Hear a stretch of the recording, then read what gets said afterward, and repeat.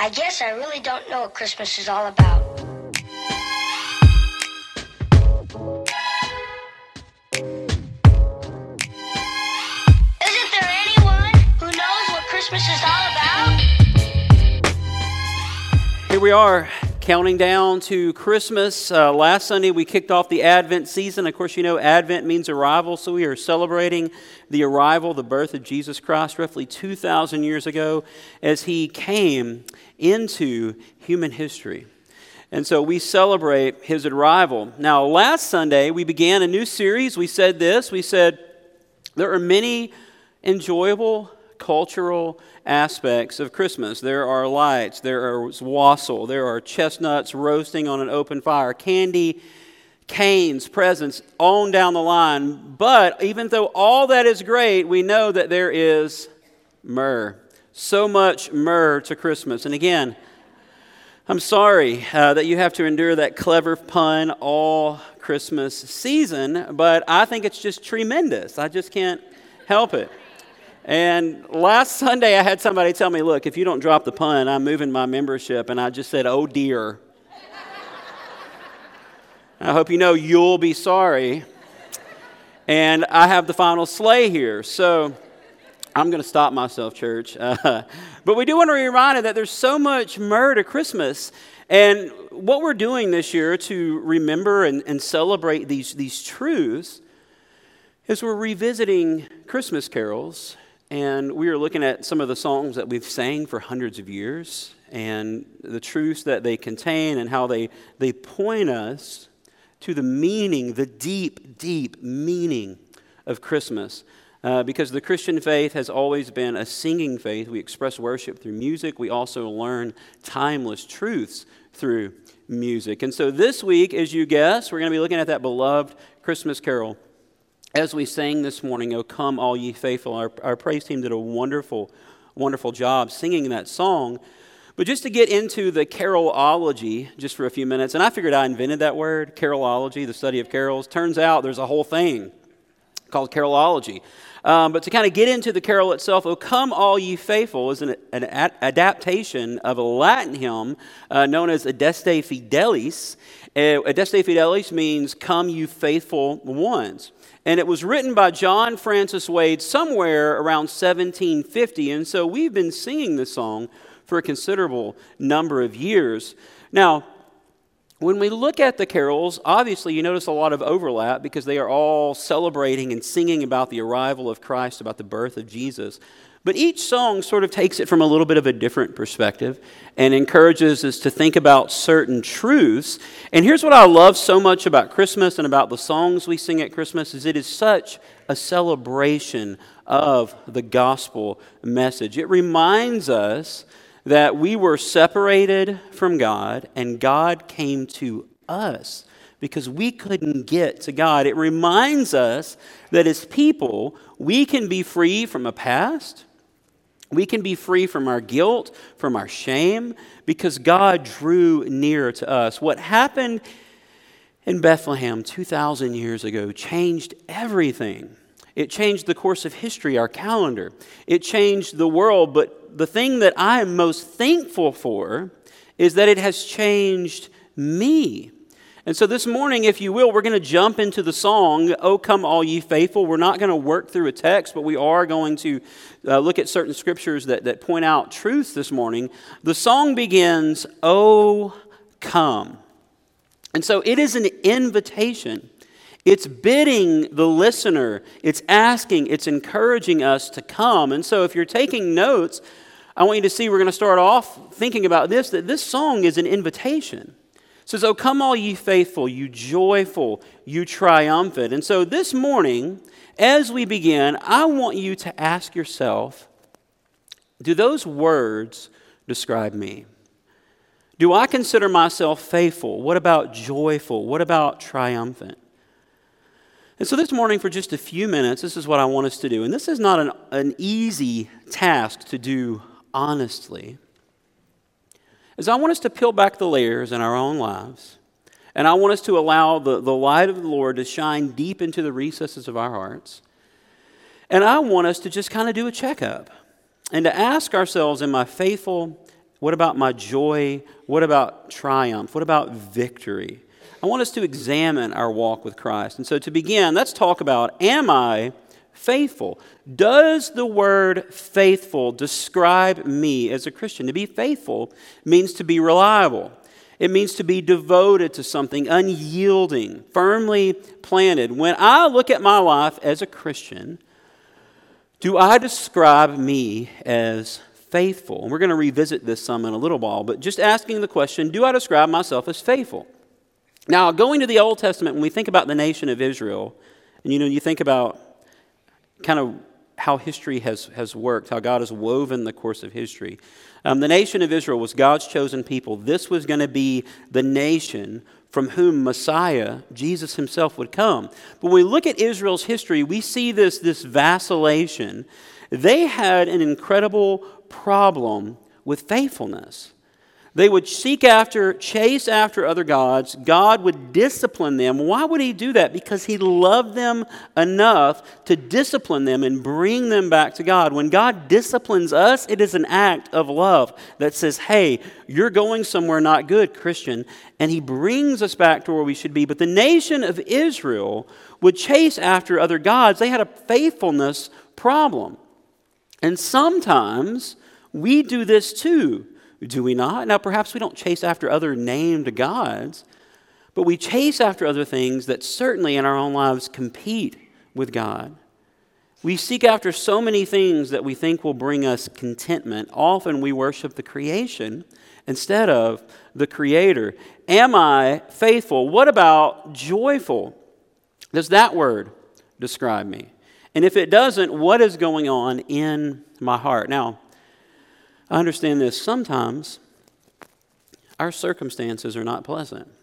Sometimes tragedy comes our way. Sometimes life really pushes in on us. And I know this just from talking to people and experiencing it sometimes myself. Sometimes this time of the year is a difficult season for many people, and they struggle to find joy during these moments. Sometimes this season reveals a loneliness that a lot of people have. Did you know for many, Christmas time is an incredibly lonely season? For some, it's being in college and being away from home and not having many friends there, and you just feel alone. For some people, it's experiencing a loss, and this sometimes we feel the deepest around the holidays because we're used to having time together as families. Sometimes it's perhaps we know we should be happy. We have every reason to be happy, but we just can't make ourselves feel happy. Maybe we're struggling in the moment to find joy, yet we have this invitation to come faithful and joyful. What about triumphant? Does that word describe me? What does triumphant mean? What it means to be victorious? It means to win a battle. Maybe you don't feel triumphant. In fact, maybe you just feel beat down like you can't win for losing. Perhaps there's something in your life, the Apostle Paul described a sin that so easily besets, so easily trips us up, that so easily entangles us. Maybe there's this constant battle in our life that we just can't seem to overcome and be triumphant in. Maybe you struggle with controlling your tongue and saying things you shouldn't say. Maybe you tear people down at times. Maybe your anger frequently gets the better of you. Maybe you have secrets in your life that shouldn't be there. Maybe you continually lie to people that you love and you think, why do I do this? Maybe there's a secret sin that's brewing under the surface. Maybe you do things that you shouldn't to feel accepted. Maybe your battle is constant tension at home, or maybe it's a child making poor decisions, or maybe it's you struggle with people pleasing, or maybe it's anxiety and depression. I know this, we all have our struggles. C.S. Lewis, in some books that I'm rather fond of, some children's books, The Chronicles of Narnia. In the second book, there's this story about the land called Narnia. And this evil queen has taken over the whole land, and it stays covered in ice. And they describe it this way, that it's always winter and never Christmas. And maybe that's kind of what you feel like this year. That it's just winter, winter, winter. It's just gloom, and it doesn't feel like Christmas. This morning, can I give you some encouragement today? Those moments where you feel like you're not faithful, or maybe you feel robbed of joy, or you feel anything but triumphant. There's something to remember, and this is going to sound so simple, but we're going to unpack it a little. What we have to remember is Christmas. The message of Christmas, we said there's so much more. The message of Christmas is that God drew near to us. We said, "Oh, Come All You Faithful" is a song about an invitation where God asks us to come. But there's another song that we sing, O come, Emmanuel, and ransom captive Israel." That song is an invitation too, but the other way. That was a song inviting, asking for Messiah, when will you come? And you see, God is all of these things. He is faithful, as we'll see in a few moments, but he's also joyful. That is to say, God's emotional state isn't tied to circumstances. Sometimes ours is, unfortunately, where we feel overwhelmed and tired and a lot going on in our lives, and we feel unjoyful. But God is always joyful. The Father delights in the Son, and the Son delights in the Father. And it pleases God to see people come to faith, and he enjoys, you heard that right, he enjoys being in relationship with us. God is also triumphant. That is to say, he has defeated sin and sorrow and death, and he'll return again one day, and all will be made right. He's victorious. He's the high king. But what I really want us to see this morning as a means of encouragement and as a means of knowing God's truths, if you're taking notes, this is our third thought this morning, that God is faithful. You know, there are times in my own life where I have to go back to this and be reminded that God is faithful, that he's consistent, that he is reliable. Faithfulness is a very part of his nature.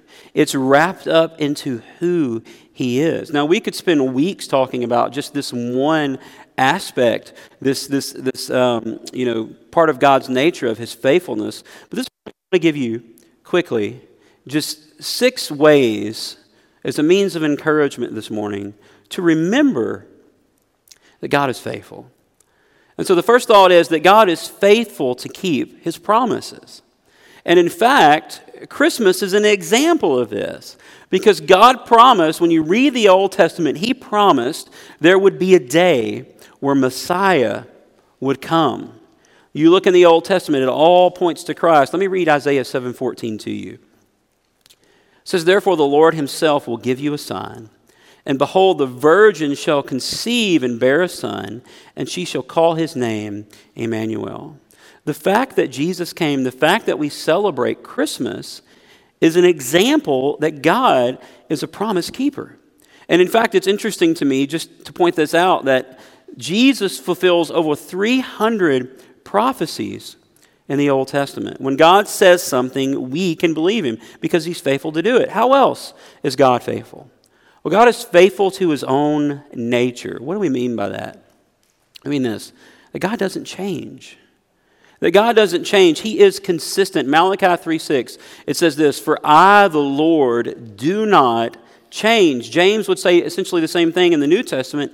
James 1:16, "There is no variation or shadow due to change in God." That means God will not be different than what he has revealed to us. So when God showed us who he is, though in a limited way, he'll never become more, because how could he? He is already maximally great, and he will never become less because God cannot sin. Now, as people, do our moods change very often? Maybe you live with somebody whose mood changes a lot. I don't know. But our moods tend to sway and tend to change. But with God, he is consistent. He is faithful to his own nature. How else is God faithful?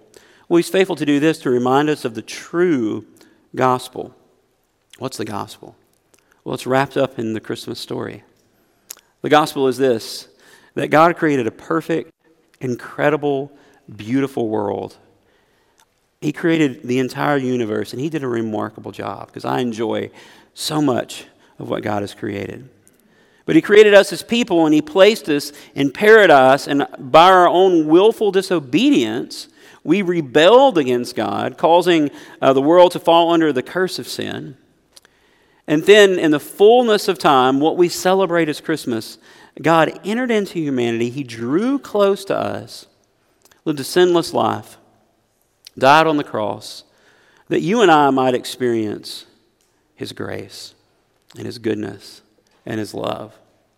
And it tells us this, that for those who are in Christ, that one day there will be the second advent, the second coming, the returning of Christ, where we will worship God forever. Now, here's what we'll do if we're not careful. When we see it happen, we see it take place.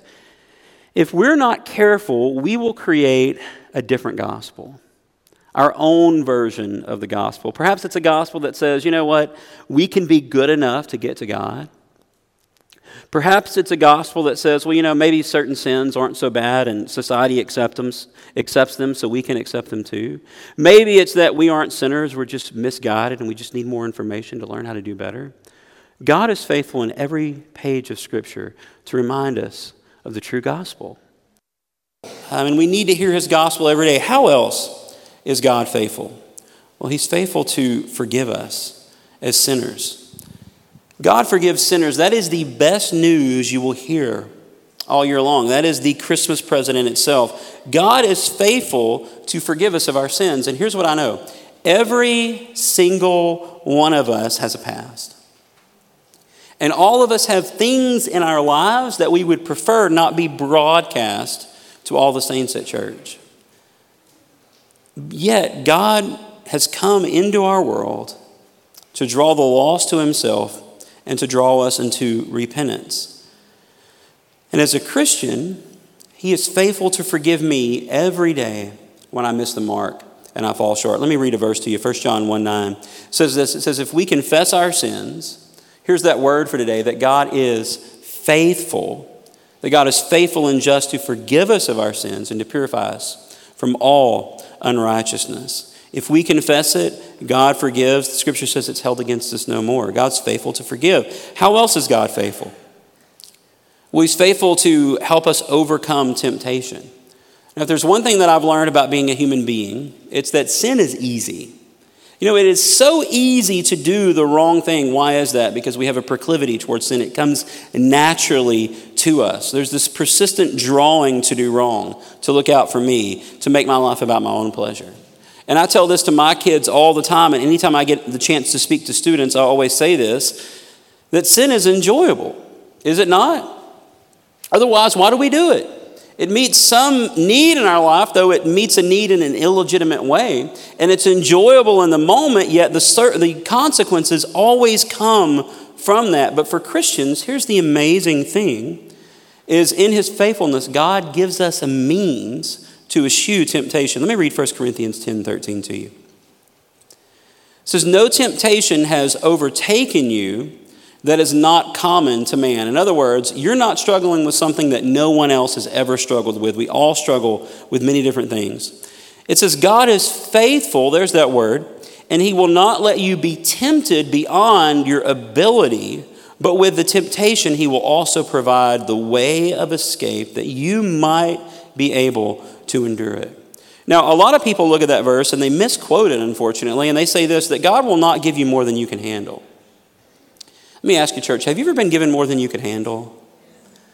God will do that, and in fact, sometimes God will crush us with circumstances, but he is able to handle it. And I think sometimes our difficulties push us to God because he is able to handle those things. But what this scripture does tell us is that God will not put more temptation on us than we can handle. That is to say, there's always a way out. When you are in the burning building of temptation, God always provides a way, a fire escape to retreat or endure and escape. God is faithful even in the midst of temptation. How else is God faithful? As a reminder, well, God is faithful to stay with us. And listen, I don't know what is on your plate, what you're going through right now. I do know this, that there is a hurt in every home. There's a heartbreak in every pew. But Christmas is the idea of the celebration that God came near to us. He binds up the brokenhearted. Let me read a couple of passages to you. This is Hebrews 13:5. God says this, I will never leave you or forsake you. God won't tap out and leave you in your circumstances. God never moves away from us. And in fact, it's us that always move away from God. Romans 8:38 and 39, Paul writes, for I am sure, certainty, that neither death nor life, nor angels, nor rulers, nor things present, nor things to come, nor powers, nor heights, nor depth. In case you don't get the message, he says, nor anything else in creation will be able to separate us from the love of Christ, Jesus, our Lord. Now, maybe this Christmas season, maybe you feel faithless, that you haven't been doing what God has called you to do. Maybe you feel joyless and your circumstances loom large. Maybe you just feel defeated by certain things in your life. Maybe it feels like it's always winter and never Christmas. I want to remind you of this, that God is near. That he doesn't leave us as believers, that God is faithful. And we are to be like God. So guess what? Paul would have us say this, as Paul frequently says, imitate me as I imitate Christ. We are to imitate Christ. If God is faithful, guess what he calls us to as well? What does the song say? It says, "O come, all ye faithful, joyful and triumphant." It's an invitation for us as well, but it says this. It says, O come ye to Bethlehem." Now, if you're taking notes, thought 4 is this. It's an invitation that maybe we need to go back to Bethlehem. And so we should ask this question first of all, have we ever been to Bethlehem in the first place? What do we mean by that? Maybe you need to come to Christ. Maybe there's never been a time in your life where you've placed your trust in the Lord. Sure, maybe you come to church or you have family in church. Maybe you were raised a Christian. Maybe you were even baptized, but you've never truly come to Christ. If that's you, today is your day. It says, oh, come. It's time to come to Bethlehem, though, for the first time. But for those of us that are in Christ, I want to read to you Matthew 6:33. You know this verse. What does it say? It says, seek God first. It's an invitation to seek God first. And so I want to ask you this morning a penetrating question. Where is it that God is showing me that I need to be faithful? And maybe I need to ask the question of God, would you show me where I need to be faithful? And I believe if we ask God that question, he will answer that question for us. And maybe you say this morning, nope, you know what, I'm good. I am faithful in every area. If that's you, I want to meet you, Jesus. Because he's the only man that has ever been able to be faithful. For us as Christians, it's this constant pull toward faithfulness. And so would you this morning ask the Lord, God, where do you want me to be faithful? Maybe the Lord is calling you to repent of a sin, something in your life that shouldn't be there. You know, we have this tendency when we sin to want to just keep it private and secret. And the reason for that is we feel guilt and shame because we know we shouldn't be doing it. Maybe there is a sin that you need to do twofold. You need to tell God, I'm sorry, and repent of it. But you also need to confess that sin to someone else. Because here is what I have learned in my own life and listening to people. That as long as our sins remain private sins, we will struggle with those until Jesus comes back or we pass away.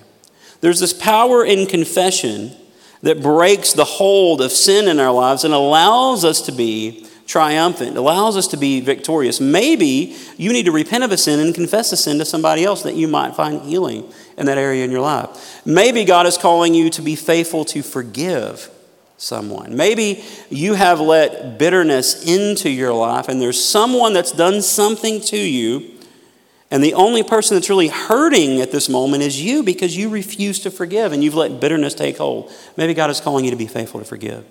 Maybe God is asking you to be faithful to mend a broken relationship. Maybe you're being stubborn, because we can do that sometimes. Maybe you need to say those words that are so hard for us sometimes.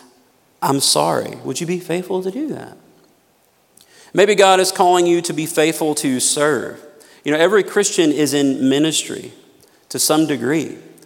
And God is calling us to be faithful to share our faith or to knuckle down in our church community and serve there. Would you be faithful to do that? Maybe, perhaps, God is just calling you to be faithful to this assembly itself, that it's a casual relationship that you have with church.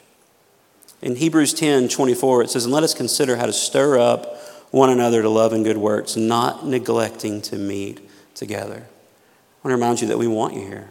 that God wants you here? Are you faithful to church? And parents, do your kids see church as a priority? Are you faithful to model the importance of church? Or are you raising your kids to see church simply as a commodity, which is how much of the world views the church? It's here to serve me and my needs, when in fact, as a church, we are here to serve the people around us. Are you faithful to church? What about giving? Are you faithful to give to the Lord? Maybe God is calling you to be faithful in your marriage. Men, what are you looking at? Husbands and wives, are you serving one another? Are you dealing with problems at home as they arise? Are you being faithful to your marriage? Maybe you're here today this morning, and maybe you're mad at God for something, and I don't know what the heart of the issue is, but I can promise you this: whatever you're angry at God for is not God's fault. He loves you. He came near to you. Oh, come, all ye faithful. Maybe this morning we need to go back to Bethlehem.